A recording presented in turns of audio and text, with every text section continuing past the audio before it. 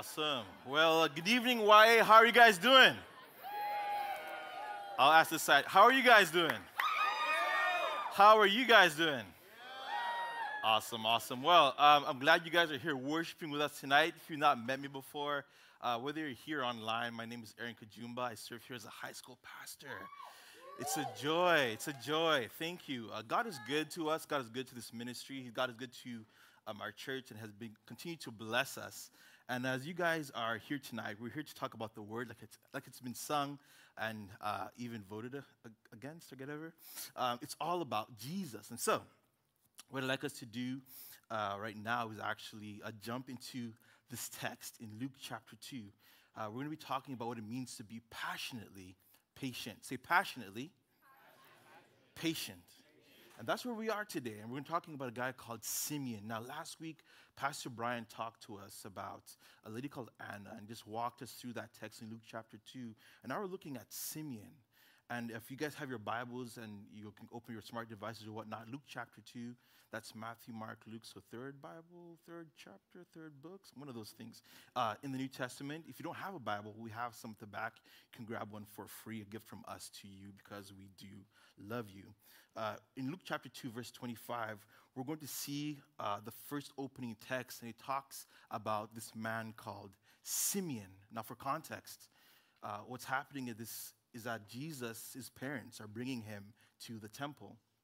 And this is for a cleansing ceremony. So usually after 40 days of having given birth, ladies who are Jewish would end up going to the synagogue to be cleansed. And so they were following this whole thing and trying to be devout and righteous before God. And so we pick up where his parents meet Simeon in Luke 2:25.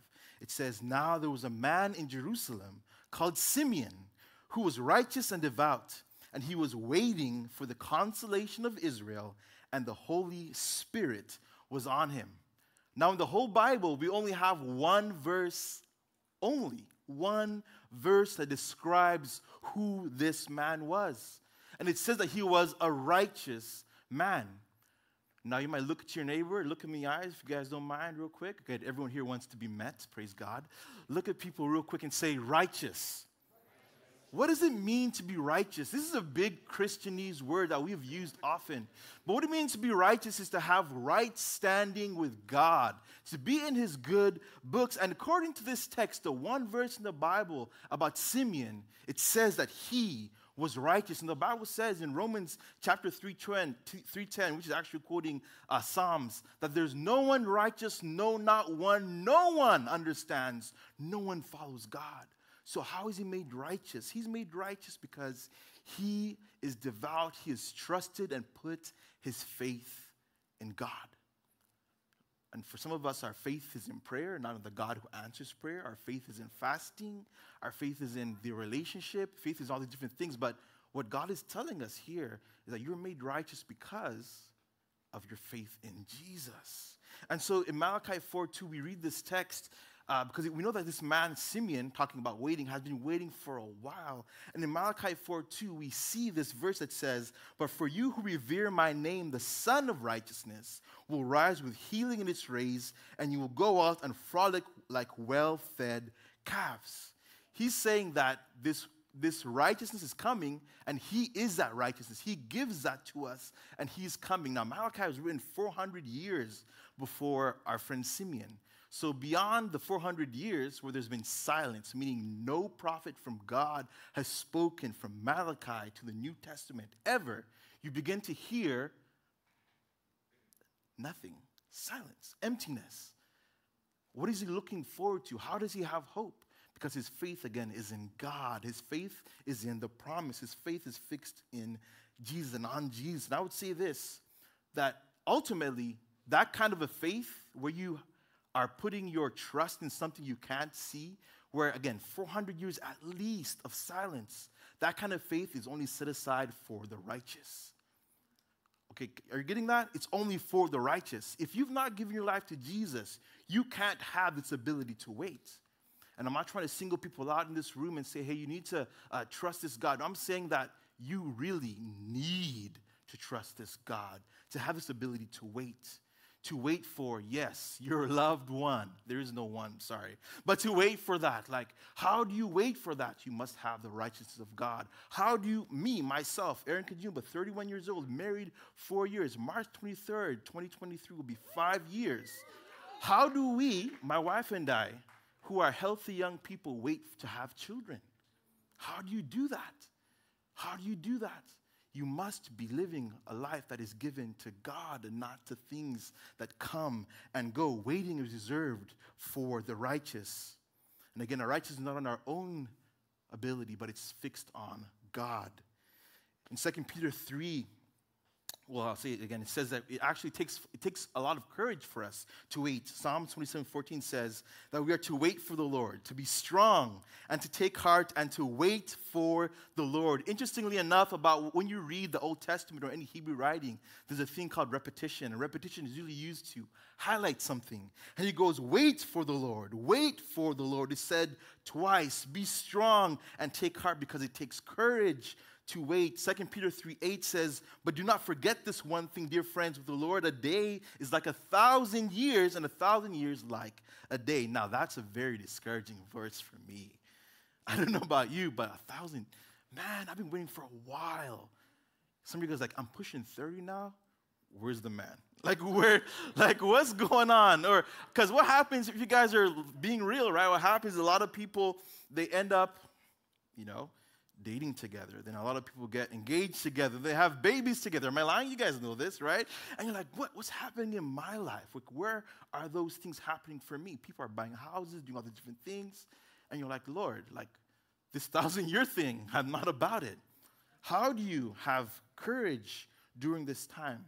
Well, 2 Peter 3:9 says, the Lord is not slow in keeping his promise. I learned this in the King James. It says he's not slack in keeping his promise. As some count slowness, instead, he is patient with you, not wanting for anyone to perish. He's talking about salvation ultimately, but the reality is that this God keeps his promises. He always keeps his promises. And if we were to end this message now and be like, hey, this is it, that we can be passionately patient because our God always keeps his promises. In Luke 2:26, we begin to see more about this man, Simeon. It says that it has been revealed to him by the Holy Spirit that he would not die before he had seen the Lord's Messiah. Now, I don't know about you, but for me, that would be such an encouraging thing, knowing that I can't die until I've seen this promise fulfilled. Like if I really believed it. Like if you really lived a life as a Christian, trusting that what he said was true, right? Like if my wife said, you can't eat that, I'd be like, babe, I have to see the Messiah. I'm going to eat all the fries I want, okay? Like Thanksgiving, that's my thing every single, don't worry, this weight, don't worry. No heart pressure, nothing's going to go wrong because I have to see the Messiah. He has this promise that God told him, and he's holding on to this. And I think it's not just put in Scripture for us just to be like, oh, it's just there. No, it's put there with purpose to know that there's a way for us to wait and to hold on to God's promises. See, what happens as we are in this waiting period, and if you guys don't know, Advent, which we're in this season, the word Advent is a word that means anticipation. And the first Advent was waiting for Jesus' coming. People were waiting for him to come. And now, we are now waiting for his return. We're living on the other side of that promise. But the question is then, as we see this side of God and his promises, we begin to see ourselves. And we have this picture that we put God in, or it's bucket we put God in, because our patience or impatience during that waiting period for anything, results, a job, a spouse, whatever it is, says a lot about how we view our God. How we wait speaks volumes about how we view our God. So the question is, how can we wait on God when the stakes are high? How do you wait when the stakes are high? Because you're out there and you're like, God, you don't understand, God. Where are you, God? You don't see my pain. It's like he's far away. And that's how it feels in the middle of that waiting. In fact, sometimes you think about it, that waiting kind of puts more doubts on God, right? You begin to doubt his promise. You begin to look at him and say, God, you are not truth. You are liar. You are not who you say you are. That's where we lie. But again, I'm saying this from Simeon, we know that we can be patient because we have a promise. In this Bible that we read and we talk about, and across this room, there's if you guys can look to the left to your right, there's a sign that says that God's people delight in God's word. And in this Bible, there's about 8,810 promises, of which 7,487 of them are being promises that are made to humankind, meaning general, just people, right? Not specifically to the Jews, not specifically to Christians, just people. These are all the promises in this book. And if you truly delight in God's word, if you're being a person who says you live and love like Jesus, if you are in this room lifting your hands and saying it's all about Jesus, then you will trust the living word. See, the promise that God gives us also gives us confidence for future grace. I didn't coin that word, future grace. There's a guy called John Piper who says, you can have confidence in the future because you have a confidence in God's future grace. The promise that God gives us now helps us look forward, gives us confidence for tomorrow. And in Luke 2:27, it says that this man Simeon, who's been waiting over 400 years, I don't know how long you guys have been waiting, but he's been waiting for a long time. It says that he was moved by the Spirit and he went into the temple courts. Meaning he was so in tune with the Spirit of God. He was in tune with his word. He was in tune with who he was as a believer, that he was able to listen to the Spirit and go to the temple courts. And when the parents brought in the child Jesus to do for him what the custom of the law required, he took him up in his arms and blessed God. I believe it's in the ESV. It says, Simeon blessed God. Simeon blessed God. And in this season when we're always looking intrinsically at ourselves and what we need, right? Everybody in this room has had the Amazon wish list or shopping list, or there's stuff in your cart that you've saved for later. Amen? Anyone in this room? Right? We're always thinking about our own selfish thing or just stuff. We find that Simeon instead blessed God. That in his waiting, he was fulfilled in giving back to God what was due to him. He was blessed in that waiting, living a life of passionately patient endurance in God's promise. He was fulfilled by that. He says, and he said, Sovereign Lord, as you have promised, you may now dismiss your servant in peace. And this begins what people have called Simeon's song. This is a whole song. In Latin, it's like Nunc Dimittis or something like that. But it's basically saying, now, Lord. He goes, now, Lord. Now, sovereign Lord. Now, the one who I am a slave to. I am a love slave to. The one who I adore. The one who I've given myself to. I am satisfied. And the reality is, this man, Simeon, will never see the fulfillment of what Jesus came to do. Do you know that? He doesn't get to see that. How much more do we have now an opportunity to look for? Because now we have the whole Bible. If we had only the Old Testament, how much more can we have faith in what God has for us? He goes again, Sovereign Lord, as you have promised, you may now dismiss your servant in peace. Your servant, your love slave. The word there is doulos. Like, I am fulfilled, my master. I'm glad you're here. He's talking to a baby. How weird is that? You know, they talk about Mary, did you know? You know, she knew. Okay, first of all, she knew, right? But like, think about this old guy who's been waiting for a while, and he gets to, his parents come up, and for sure they begin to share. How else would he know? How else would he know that this is the Messiah? They begin to recount the stories of what had happened to them, the star, and all these different things. And at this point, for those who are deep Bible nerds, they gave 2 doves, so they were totally broke. So this is like, they didn't get like all the wise men gave all these cool, fancy things. Again, if you're like on the deep dive end, that's for you. But the point is like, they came and they told the gospel. That's all they had. All they had was a promise to deliver to this man words of truth. And he held on to those words of truth, and he was satisfied. That's a special kind of like unique like satisfaction that comes from knowing God, from having patience in God and trusting in him. See, waiting is an act of love. Waiting is an act of love. It's what it is. That's why when you're dating someone, you have boundaries, because it's an act of love. It's a way that allows you to have fullness and freedom, because you're willing to wait. You're willing to have the fullness of what God has for you. See, that's hard for us because if we're honest, my preference is me. Okay, I'll tell you right now. You guys right here, I love you, but my preference is me, all right? Like, I have to fight my flesh to begin to love you.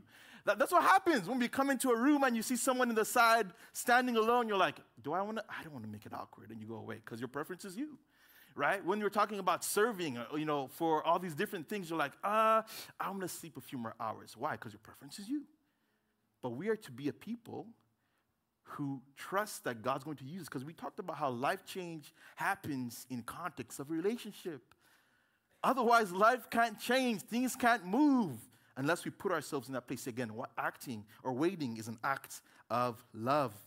Waiting forces you to think outside of yourself, to think of others.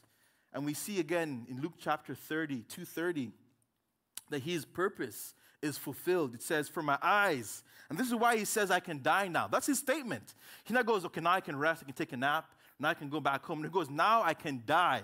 Like, that's it. And for many of us, the thing that we fear most is death. For some people, it's public speaking, but whatever. But like that's the thing. He goes, my life is complete. And this is why. He says, for my eyes have seen your salvation, which you have prepared in the sight of all the nations, a light for revelation to the Gentiles and the glory, your people, Israel. He was excited that this Savior had come not just for him, but for all nations. For you. Look at the people in this room. Every tribe and tongue and people and nation are represented in this room. He was excited for this. He was excited for a picture of a heaven. And I'm not trying to diminish the things that you wait for and the things that you want to look forward to. But gosh, can you imagine?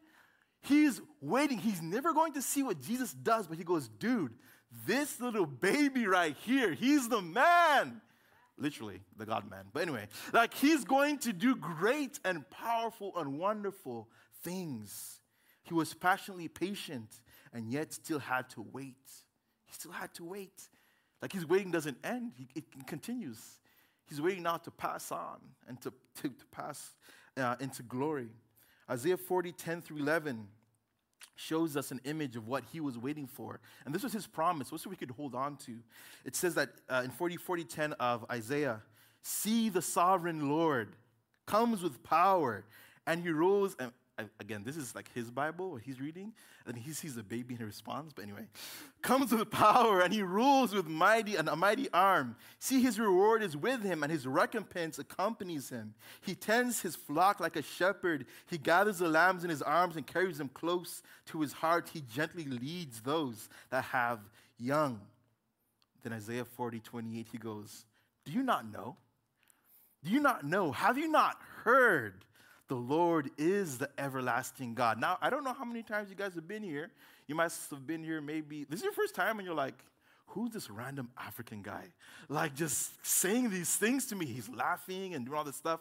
But like, have you not heard this outside of this context? Maybe you've not heard this from me, but you've heard it from Pastor Sarah. You've heard it from the two Pastor Brians. It's very confusing. But like, you've heard these things said and spoken and sung. Do you not know that he is the everlasting God? My friend, my brother, my sister, if you are waiting for something, this God is the everlasting God who keeps his promises. He's not slow to keep his promises. And he will fulfill all he has called to you in your life. You can trust him. You might be in this room, you're like, that sounds wild. It is wild. Because this God is wild about us. He is real and amongst us, closer than next breath. He is Emmanuel, God with us. Again, it says, he's the Lord, the everlasting God, the creator of the ends of the earth. He will not grow tired or weary, and his understanding none can fathom. He gives strength to the weary. How many of you guys need strength for the holidays? If we're being honest, like going to your family's home, that's like the biggest mission field ever. You guys are going to Africa and Dominican Republic, and we're like you're home. We're like, that's great food, auntie. It's amazing. Liars, all you guys. But like to listen to the tea and then like just be patient and to extend grace. He goes that if you are, he himself will not grow weary or tired, and his understanding none can fathom. He gives us the strength. He increases the power of the weak. Even youths grow tired and weary, and young men stumble and fall. But those who hope in the Lord will renew their strength. They will soar on wings like eagles. They will run and not grow weary. They will walk and not be faint. Now, the progression there does not make sense. I grew up watching this show called Radio Flyer. Anyone else watch the movie Radio Flyer? 90s babies. Praise God. Anyway, only Pastor Sarah's here. Anyway, cool. What's happening is this. These kids build this Radio Flyer like plane from the Radio Flyer wagon. And when they want to make it fly, I have to put an engine, all these cool things in it because they're escaping their family and whatever. It's wild. They begin to walk, right? And then they begin to run, and then they soar, right? There's a progression. But in this text, the progression is different, right? It looks like, it says they will soar on wings like eagles. They will run and not grow weary. They will walk and not be faint. It's as if, like, the progression is going backwards. It's as if the way we are to wait in God is not by running around, praying too much. That sounds like a weird thing, right? Because sometimes our faith is in prayer and not the God who answers prayer, like I said earlier on. But doing all these things to achieve what we believe God wants for us, or what we want for ourselves. He says the best way for us to do so is by resting. Is by resting in Him. Is by being patient, by being content and contending. That's an interesting thing, right? Christians can be content and still contend. That you have victory from this place of patience and wholeness and waiting. And the answer, or the truth is that waiting for God is always worth it. I mean, this man's life is complete. That's what he says. He goes, my life is complete. This is it. I'm done. I'm satisfied. I'm fulfilled. Waiting for God and trusting Him in that middle ground is always worth it. And we find that our purpose is actually revealed in that waiting time. We find out who we are. Because imagine if you had married that guy from 10 years ago. Ick. I don't know what your life was. Like, when you look back, right, and begin to process all these things, and you're like, wow, I really did need to leave that job. Like, oh my gosh, I was holding on to this one thing, and yet God had better for me. There's this picture I've seen on the internet with this girl, and she has this toy in front of her, and she doesn't want to give it to, and it's an image of Jesus, but behind Jesus' back has this big old teddy bear, like a Jemima teddy bear, right? You know what, guys ever had a Jemima teddy bear? Like the ones that sell at Costco? Heck yeah, all right. See, okay, the point is this. Like, she wouldn't give up that small thing, and yet Jesus had bigger for her. That might be you. And you're holding on to this thing, you're just pushing on, yet God has much more that He wants to give you. Staying in God's will fulfills us and fulfills our purpose. And as we trust Him, we find that He is the true reward. See, the reward is not going to be really getting our promise, like getting what we want, honestly. The reward is always going to be Him. Like, heaven is heaven because God is there, ultimately. That's what happens. We get to heaven, it's all about God. It's singing and dancing and, yes, eating for those who are like the people who love ham on Christmas and not turkey. My people in the room, I love y'all. Like, there's feasting. It's called the Feast of the Lamb. That's what happens. We rejoice because He is the center of it all. That's what happens. God is with us in this waiting. God is the answer. He is the promise that we're looking forward to. And the question comes for us, how then do we be patient in that whole thing? And for some of us, that takes rhythm, takes a ritual, takes a consistency. And I would say that really what happens is that in that waiting period, we grow spiritually because we have to put in the work to read the Word. We have to put in the work to be with one another, to learn and trust. And the Bible says, when Paul writes that I beat my body into submission, I am not shadow boxing, right? We have to put in those rhythms because I remember being a young man and being an intern at a church, and during one of the rules during internship was you couldn't date, and one of my fellow interns was like, dude, I want to date this girl. And I was like, bro, I want kisses too, for real. I do. But But everybody loves snuggles, y'all. But the thing is this. But I was like, yo, but we have an opportunity now to grow in our character. Because everyone has, a list. Everyone has all these things. Like, well, right now, we're working on being like the people that God wants us to be. So we can be whole people for those that we meet. So we can be whole people for those who are hurting and needy. So we can be uplifted. Your pain, your time of waiting in that process will form you into who God wants you to be so you can be a blessing to others. See, again, ritual strengthens our devotion to God. And so what happens is this. We have an opportunity to follow some normal rhythms. And for some of us, that may look like being in a relationship with people in a small group where you can be real and honest and wait. Like, you can be real again and honest and wait and be like, yo, like I've been praying for this job and it's not coming. And you can be comforted by those who have themselves been comforted. You can be uplifted by those who have themselves been uplifted by the Lord. We are to build into our lives rituals that, again, refocus our hearts on God. And so, how do we do this? One, practically, right? Because this is great for us to hear this word, and I believe the Spirit's washing over us as we hear these things. But practically, what does it look like? You got to be real with yourself, all right? Can we be real? Y'all don't want to be real. It's wild, man. Anyway, you guys got to be real, but you don't want to be real, but whatever. That was such a high school pastor joke. I am not happy with myself. But here we are. The way for us to be patient passionately or practically, one, acknowledge that you are in a season of waiting. For some of us, we don't want to be real about that. Like, yo, you're not ready to be married. Be real. Like, come on. You can barely put gas in your car. You got no job, bro. Like, dude, like, there's things where it's like, dude, I want this to happen. But, dude, you want a job, but you barely make your bed. And you're 25. Like, wake up, make your bed. These practical things. He goes, you got to be real. Look at yourself. This is the way Paul puts it. He goes, examine yourself. And he's talking about being in the faith. He goes, examine yourself. See if you are truly in the faith. Now, this in practical, examine yourself. Are you really ready for this thing that you're hoping for, waiting for? Like, you want to buy that new camera. This is my story, right? Because I also shoot. I take pictures.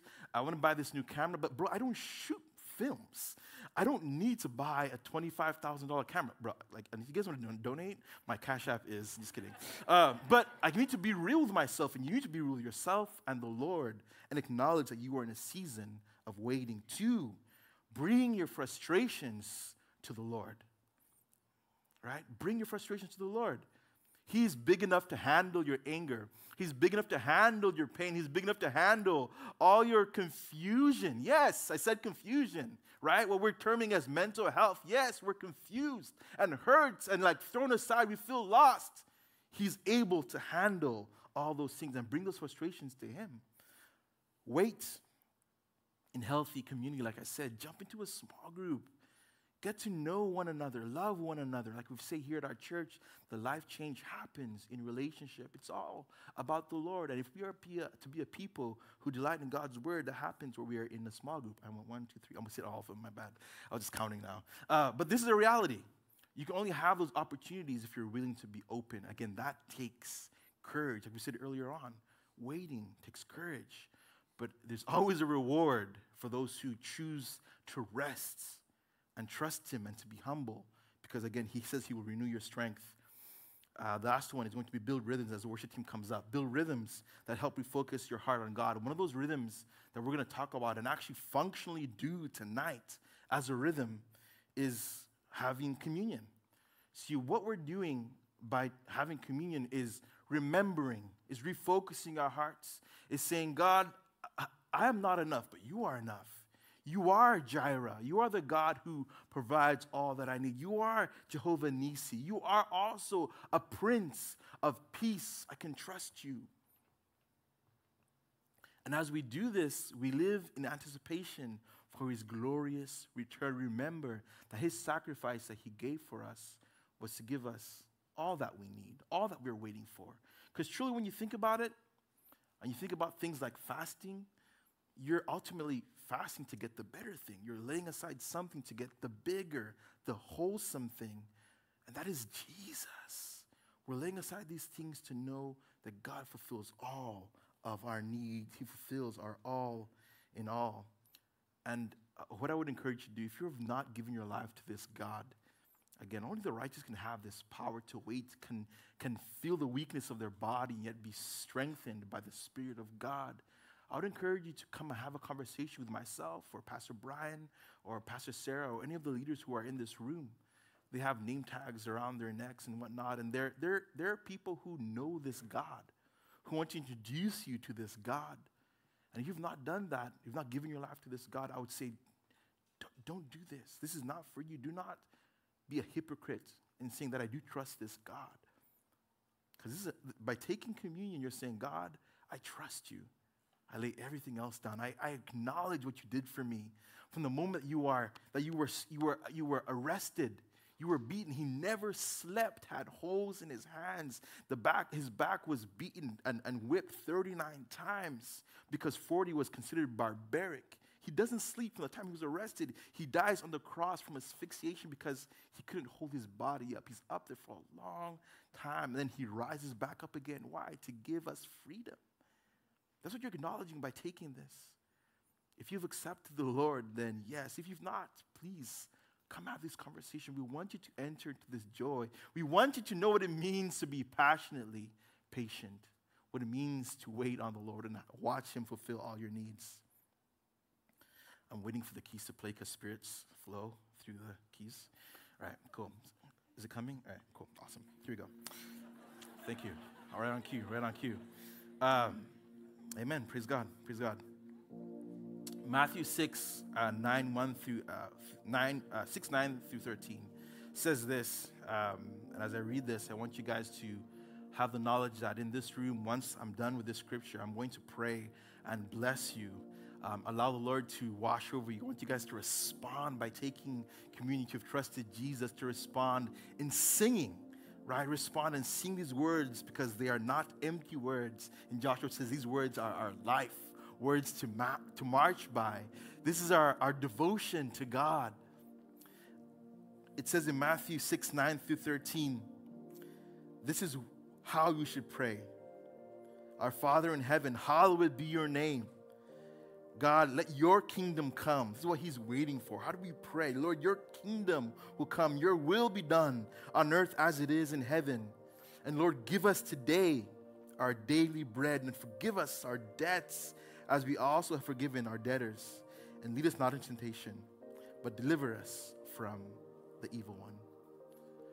Lord, I ask that as we have spent time just worshiping over this text, you've told us and showed us that there are people who have waited much longer for the things that we're waiting for. But God, we get to see and experience this side of Calvary, your fulfillment.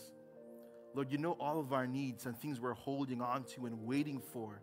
And we're just so happy that you don't discount our pain. Your word says that if we want bread, you don't give us a stone. Lord, we're grateful that you are God who sees all of our needs. But we're even more grateful for the cross. We're more grateful that you fulfilled all of our needs and satisfied us in yourself, Lord. And as we take of this bread and this juice, Lord God, let us remember your sacrifice of a body that was broken, that you willingly gave yourself for us, and for your blood that was shed for us to make us new. Lord, I bless my brothers and sisters in this room. May they experience your love and your grace anew. Renew their strength as they wait on you. And all God's people said, amen. If you're ready to take communion, know that there will be a few stations for you to do so.